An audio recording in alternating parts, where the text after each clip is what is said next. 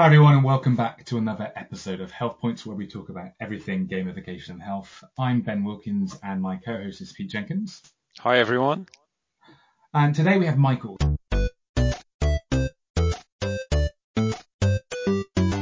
Professor of Dementia Research at the University of East Anglia and the co-creator of Sea Hero Quest, a game designed to gather data on people's navigational strategies, which is one of the first skills lost in dementia.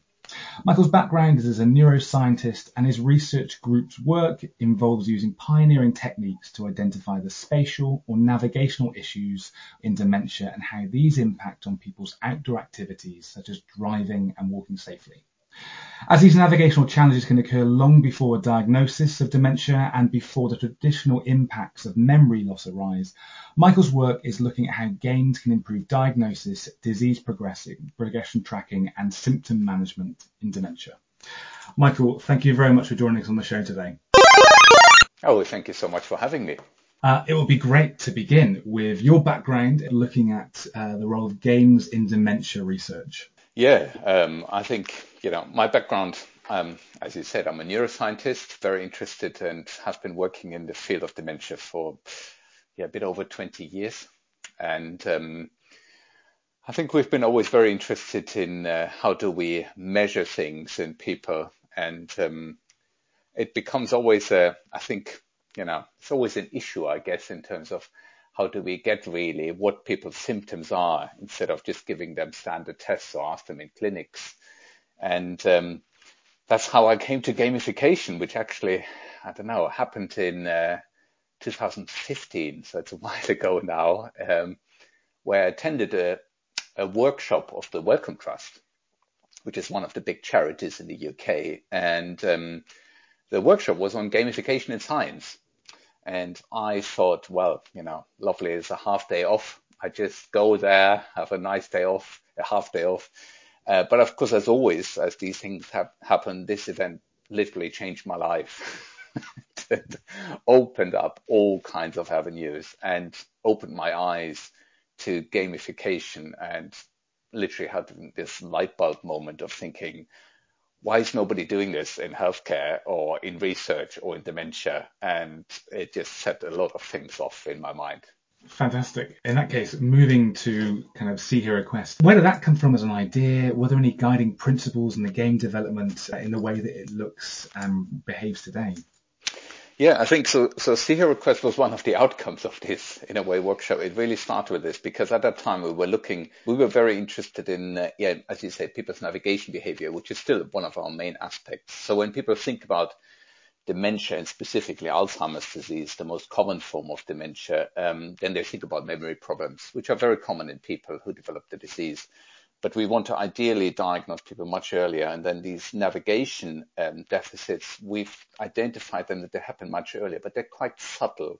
And so we wanted always to create a kind of large data set actually of healthy people. And we wanted to have that to compare then patients or people who are at risk of the disease against this.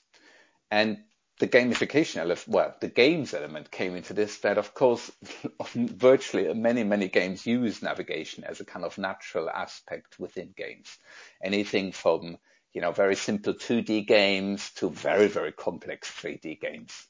And we really wanted to have this kind of thought then, could we actually develop a game which could measure people's navigation behavior within a game?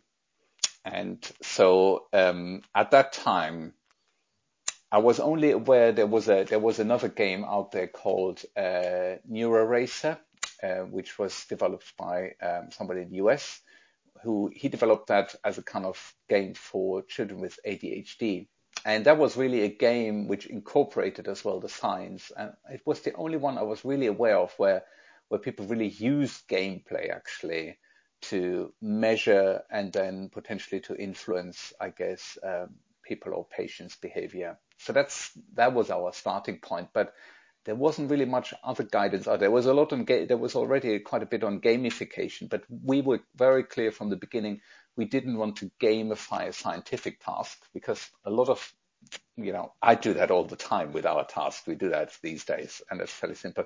Instead, we wanted to create really a game which was the science was embedded in it. So I guess we made it just much, much harder for ourselves, frankly. Well, can we dive into that? Why do you think that was a better approach than just gamifying the task?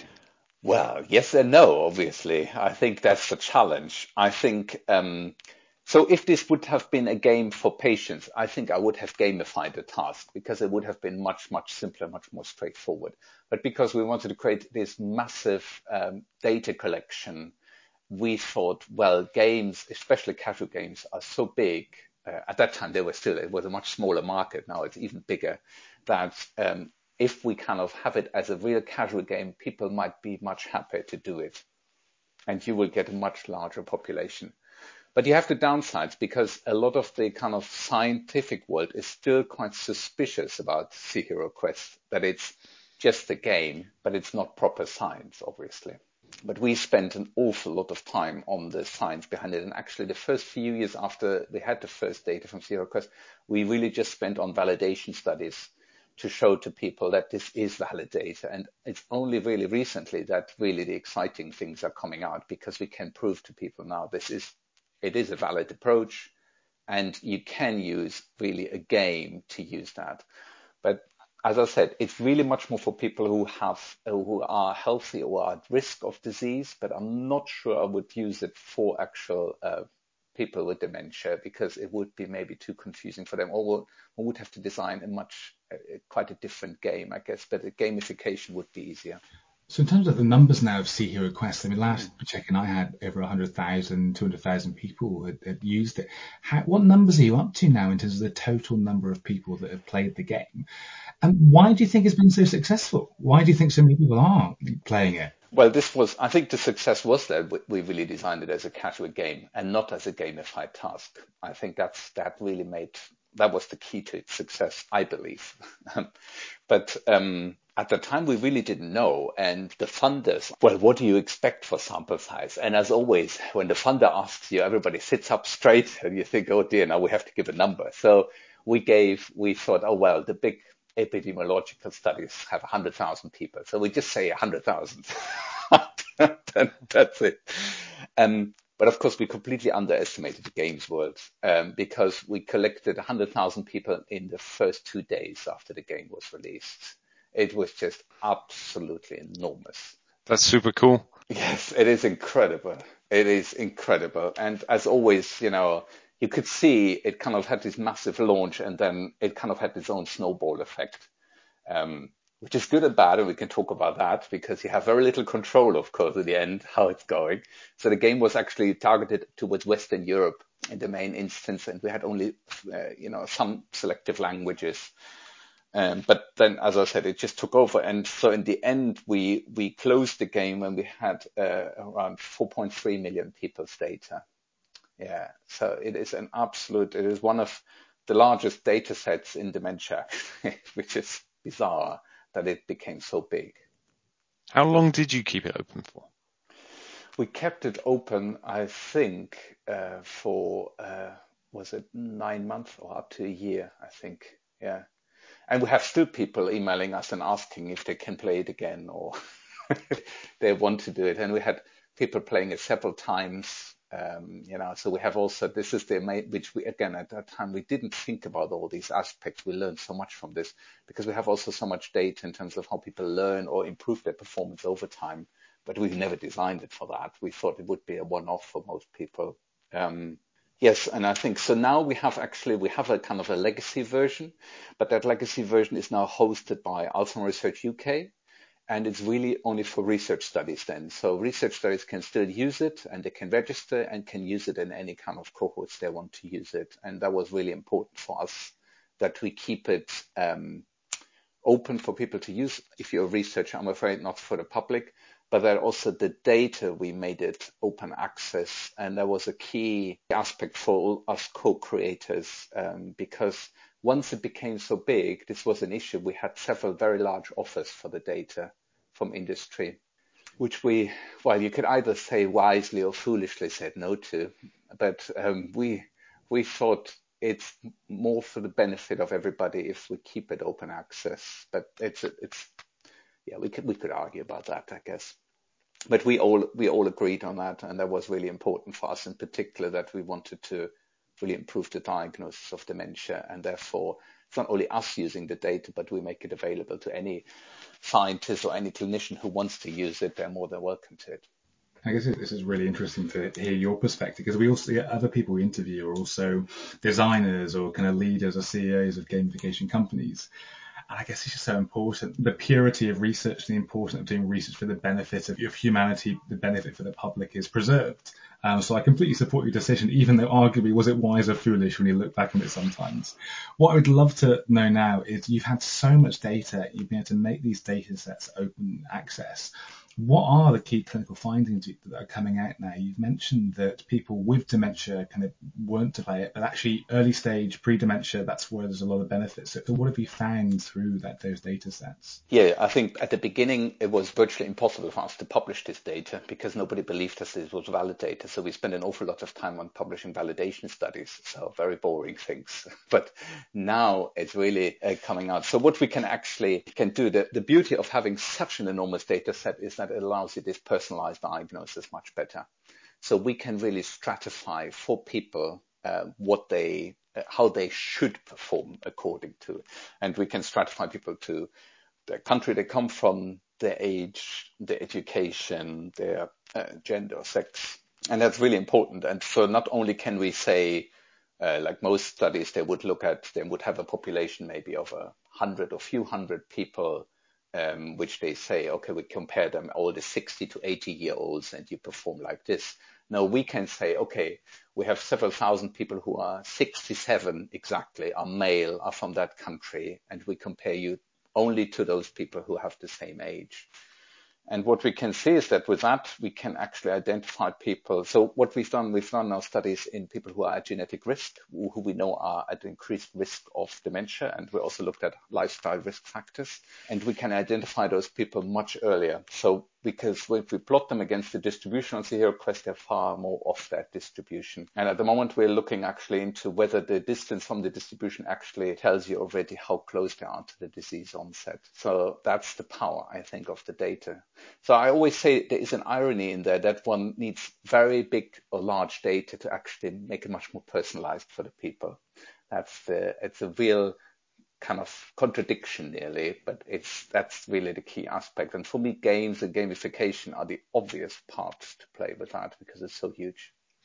Well, that reminds me, because people can't generally play it, can you describe the essence of the gameplay to us? Yeah. Sure, I think you're very happy. There are some maybe videos you can still, if you look it up, you can see some gameplay videos, which might be still available somewhere. So what it is, we designed the game as basically that you steer a boat and you go through different kind of navigational challenges, I think. You know, you have different levels where you need to find different buoys and find them in a certain order. And before some levels, you get a map, which tells you where these buoys are, and others you don't. You have to find out where they are. And in some levels, you will have good visibility, so you can see landmarks, which are very important for orientation and navigation. And in some, we have what we call fog levels. So there is a fog, and you can't actually see that much where you're going. And so with these levels, we challenge people on different aspects.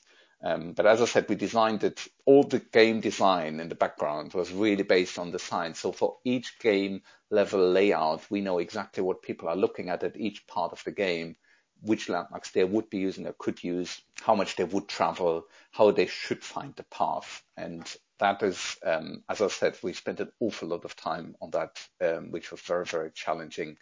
But that's the boring bit. But on the outside, it's really just you play this game, find the buoys, you can earn as many stars as you want, you can personalize your boat, you know, which is completely irrelevant to the science. But we, as scientists, found very quickly, of course, that the games companies told them, well, that's what people want. That makes them excited if they can do their own, they change the color of their boat or have their own flag or whatever. Mm-hmm. And also how many stars they have and if they can share it on social media.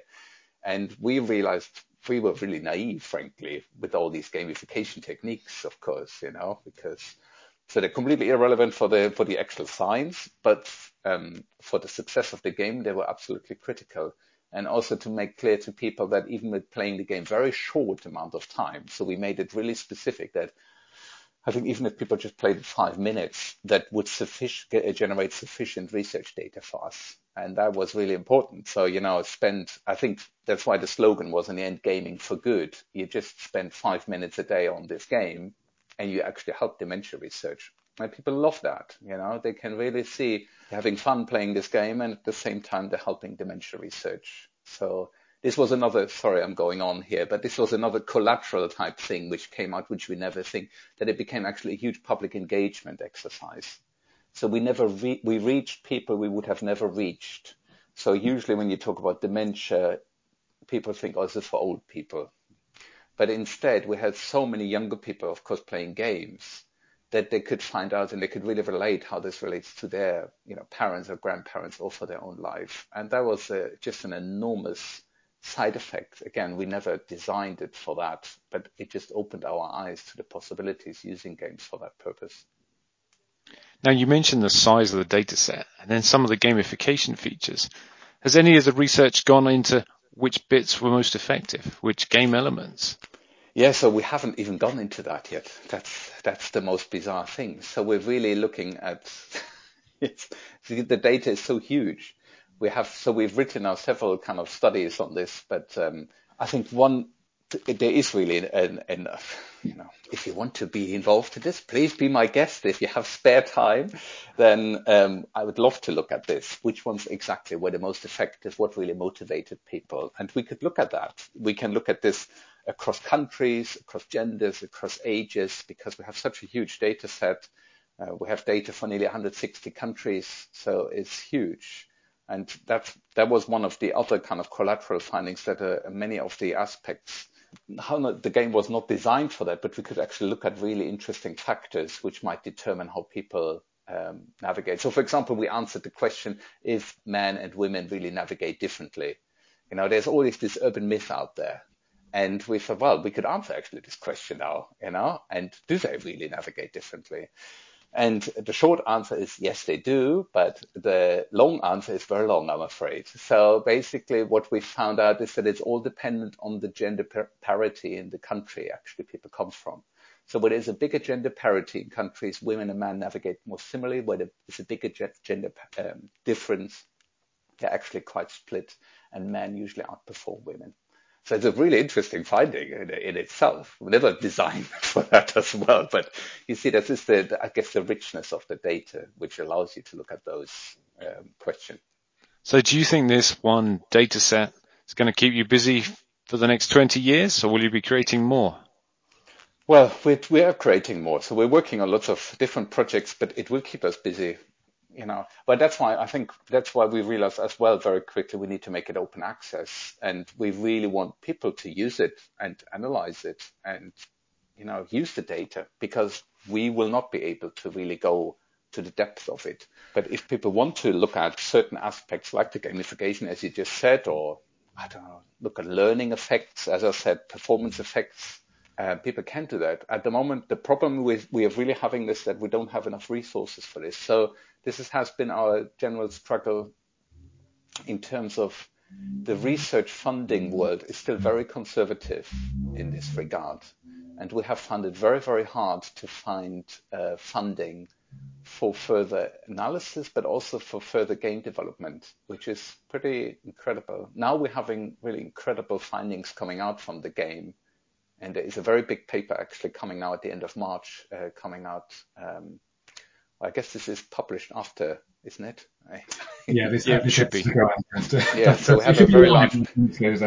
Yeah, I don't know if you know scientific journals, but we have a publication coming out in Nature, basically, which will be very big in that sense. So we will have, hopefully, this will change the tide towards this, because I still think it has enormous potential.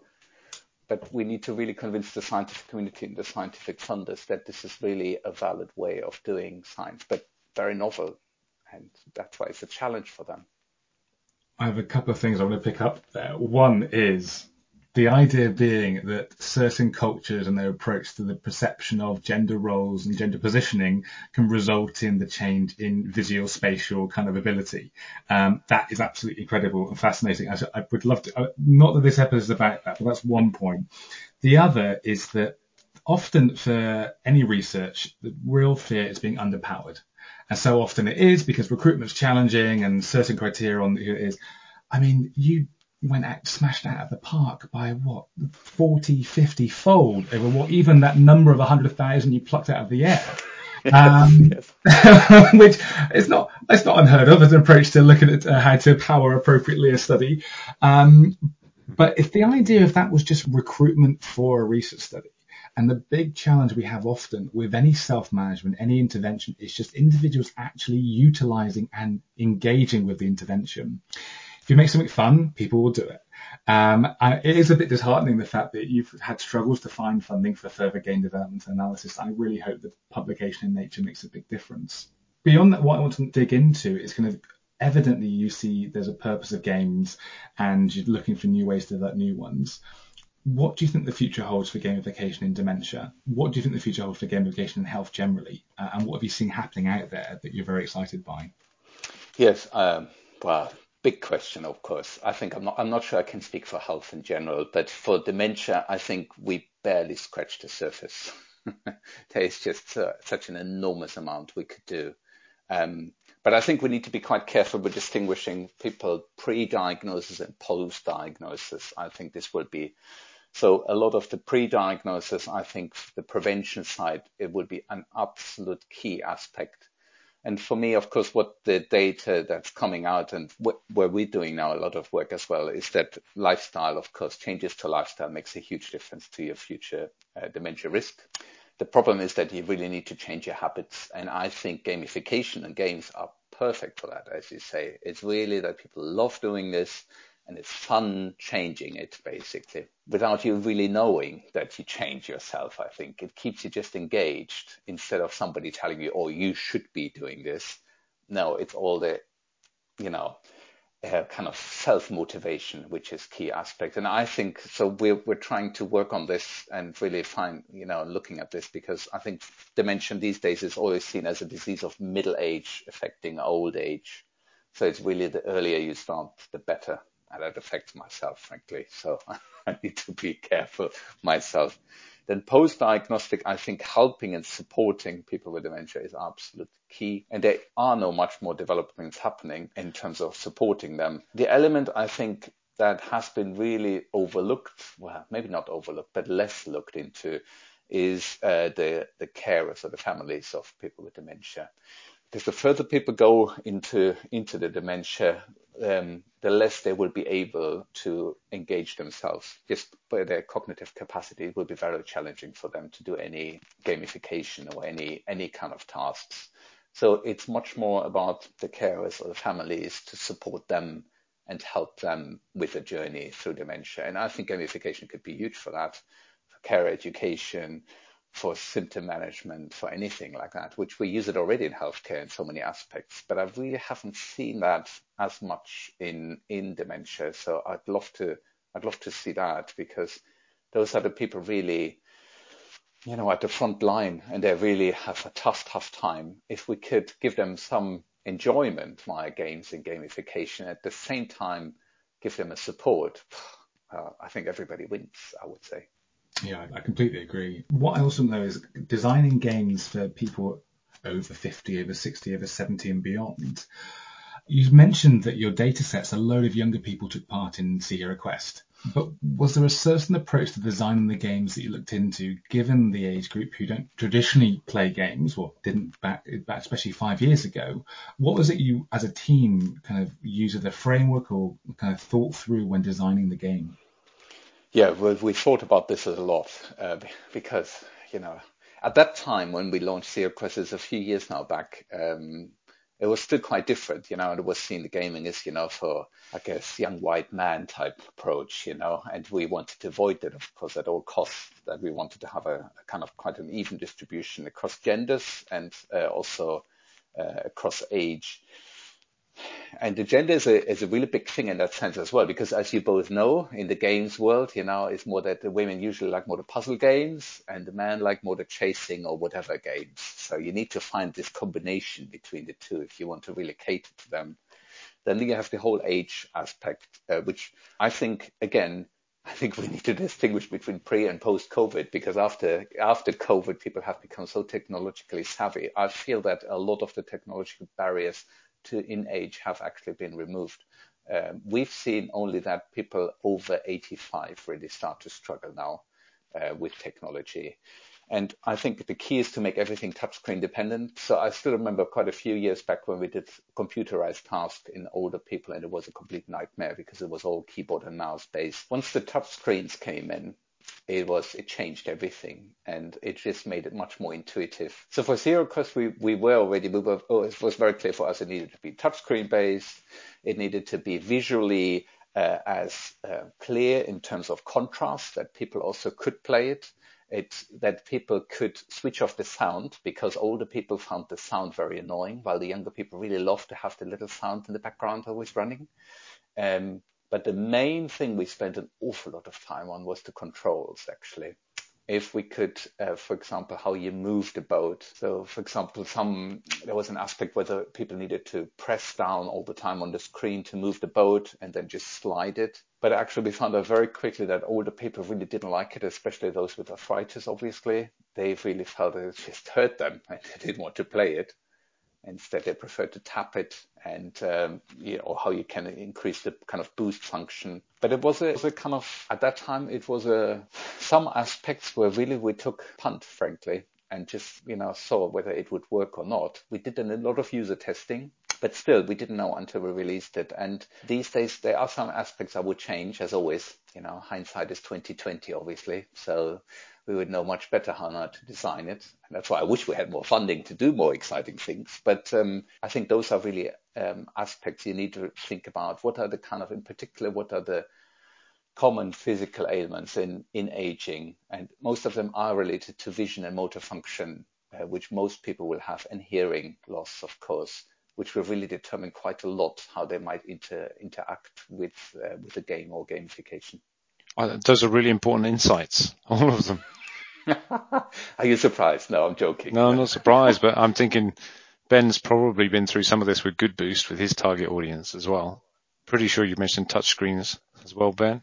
Yeah, I mean, we've designed our own tablet computers to make sure, not just for an older adult audience, but to make sure that we work with majority people over 60. And there's no way, the only interface that they could use is a tablet. Because we work in a lot of swimming pools, we've had to design our own tablet computers. But what we work on now is another project involving gamification in the water for falls prevention. And again, is how do you make sure the hardware is appropriate? And you can put all the time in the game, but actually people can use the hardware in the way that works for them, that feels intuitive to them.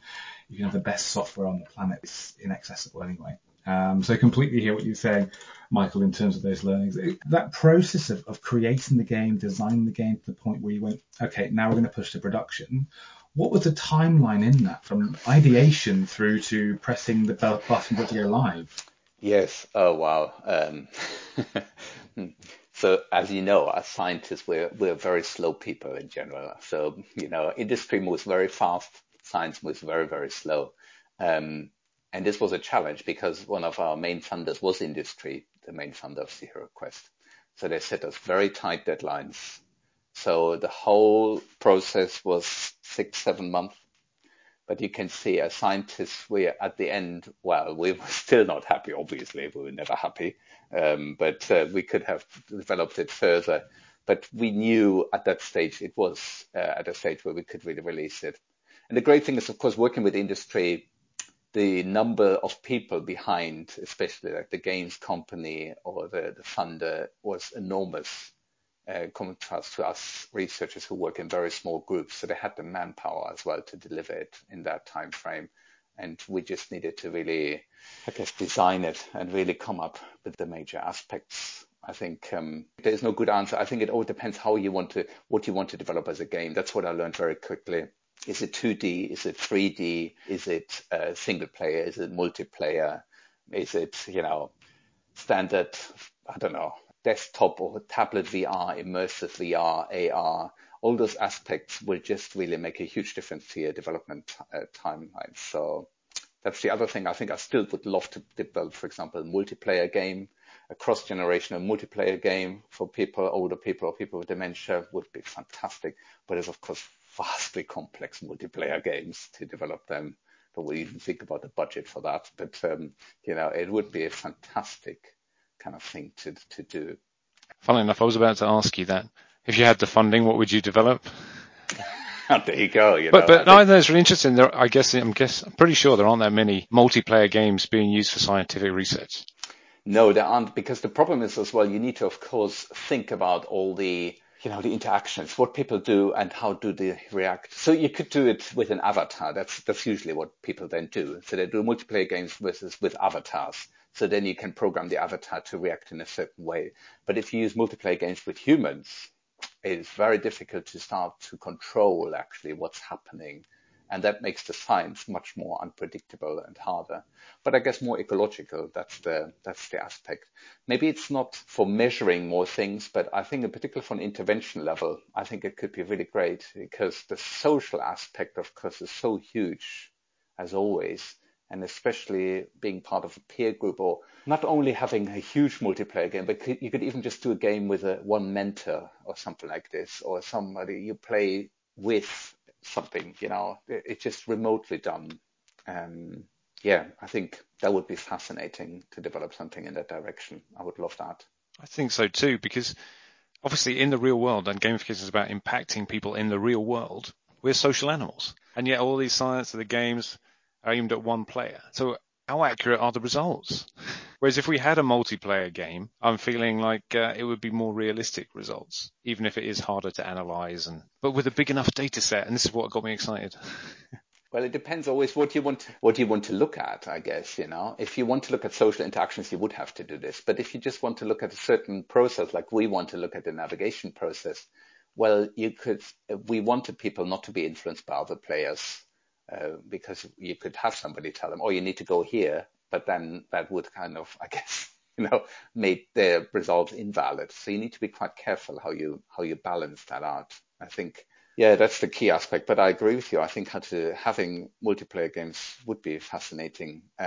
We also created in the end, the funder we created as well an immersive VR version actually of Sea Hero Quest, which we haven't still published on at all. Because it became another kind of project, a side project with different levels, but it was then using the Samsung Gear VR, which was the mostly distributed headset. So resolution-wise, of course, not as great as the Oculus sets or anything like that. But that, we were blown away. A much smaller data set, but I think we have data in around 30,000 people in immersive VR with a much higher resolution. But we haven't even touched that yet. I think that's the other aspect. It's all very good to have big data, but big data itself creates its problems, and you need to have really the resources then also to analyze it. And that's, one aspect. So it sounds like you need to gamify getting people to analyze the data, which is a thing, isn't it? So it could, of course, and there are lots of approaches, Yeah, exactly. You can create a game to get people to analyze it. Well, I don't know if you know the Folded game, which is, that was, even though, of course, it seems now Google DeepMind has solved that already anyway with their algorithms that you don't need it anymore. But, that's, I agree. To analyze data, that's fantastic. And that's, of course, a lot done in terms of citizen science and gamification, obviously. And I completely agree on the social side, and it's something that we've been working on as well in terms of creating virtual peer groups, supporting each other. And then Rehab, one of our next steps is to go create virtual games within these virtual peer groups as part of people's exercise and rehabilitation. But from the focus groups we've been running, the desire for that and how appealing that is off the chart compared to the idea of just doing your own self-intervention at home in your bedroom by yourself. Without a doubt, we're hearing exactly the same things.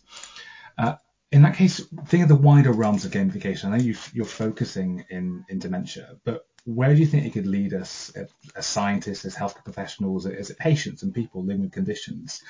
What do you think a world that's better gamified could look like? Yes, well, I think there's always, I think it's always a balance to strike, isn't it, for these kind of things? But I think for me, it's because on the one hand, you don't want to gamify everything in life, because could be not as much fun, even though we're talking about gamification and I love it, but I think some aspects you can't really, or maybe shouldn't gamify as much. But I think for health, I think in particular for aspects where you really want to change, as I said before, I want to change your habits or anything like that. That is really great for your health. And the same for education. I think education is already shown as a huge, huge benefit. And for health, we only started really with that. Not only educating patients or their families, but also, of course, healthcare professionals. And that's really, much more common now used in health education. That we can teach people just so much better what they want to do. So I hope there's much more in that sense. What else? Well, I wish, of course, there would be more games itself. I'd love them, to see more maybe casual games being really used for science. Because as I said, people really have not done that so far as much. And I hope we can convince them that there's definitely huge scope to develop something in that direction. I mean, having 4 million people use the game is a good example, but do you have anything currently cooking as a project, something you're working on right now that you'd be happy to share, or something that you're planning in the future? Yes, at the moment, we're working on several things, but one is very much related to lifestyle changes. So where we're looking at in terms of how can we, and it is much more gamification where we work with behavioral scientists, how we can actually change people's behaviors towards healthy alternatives, because we know that it can be so huge for the risk reduction. So people don't always underestimate this, but basically if you change your lifestyle, you can reduce the risk for dementia by up to 40%. It's huge. It's massive. No medication can do that. But how do you convince people to do that? That's the key aspect. So we're looking at certain risk groups and how we can actually change them. And the beauty of it is we can, of course, use C Hero Quest as an outcome measure for this as well. So that's I think it's fantastic that we can combine then the two approaches, one an intervention and then one as an outcome measure or potential diagnostic. But yeah, I'm also developing, I think, more a kind of a clinical version of C Hero Quest. That's the other big thing we're working on. So this is not a game anymore, but this is then really more a task that clinicians could use in the clinic, which is gamified. And that really, because at the moment there was still this huge confusion that people, would send us emails, I've played the game, what is my diagnosis type thing? And, which we said, well, you're not getting a diagnosis. But we can see that, I don't want to go down the self-diagnosis route. I don't think it's a good thing personally. So instead, I think it's to develop something more for the healthcare professionals to use as a much more sensitive and specific measure, which is still maybe fun for people to do, and then potentially diagnose them earlier. That's more like the gamified tasks you were talking about earlier. Correct. But exactly. A really fun version. In terms of the preventative games you're thinking about, are you thinking more about gamifying it for mindset change, so people think about their lifestyle choices differently, or more about actually getting them to change a particular task or activity that day? Because I'm really interested in which one might have more effect. Well, I think it's both, isn't it? It's not, I don't know, it's not or, it's and. So often, it's you have to change. I think people doing things without being really believing in it, you realize they never will buy into it. They need to buy into it. But it's this kind of interaction of the two for me. So people, you need to motivate them to do things. And ideally you show them this via senses or whatever, that, they get rewards via that, and it's rewarding. And at the same time change their mindset, which will kind of reinforce actually to pursue this. The thing is, how do you keep them engaged? Because, of course, we as humans, that's one of our problems, that we become so bored so quickly. And that's really a key aspect. And again, C Hero Quest, we learned a lot with this.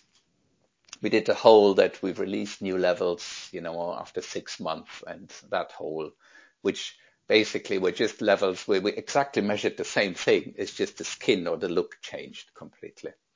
But people loved it. They came back, they played more, happy days. And I think that's how you kind of, what we would call, of course, more biomedically, we would call this treatment compliance or treatment adherence. How do people adhere to that? And that's really critical for the success. But for me, it's both, that people need to see what they do, and doing is also changing, and at the same time tackling the mindset, and then both reinforce each other. That's what I would say.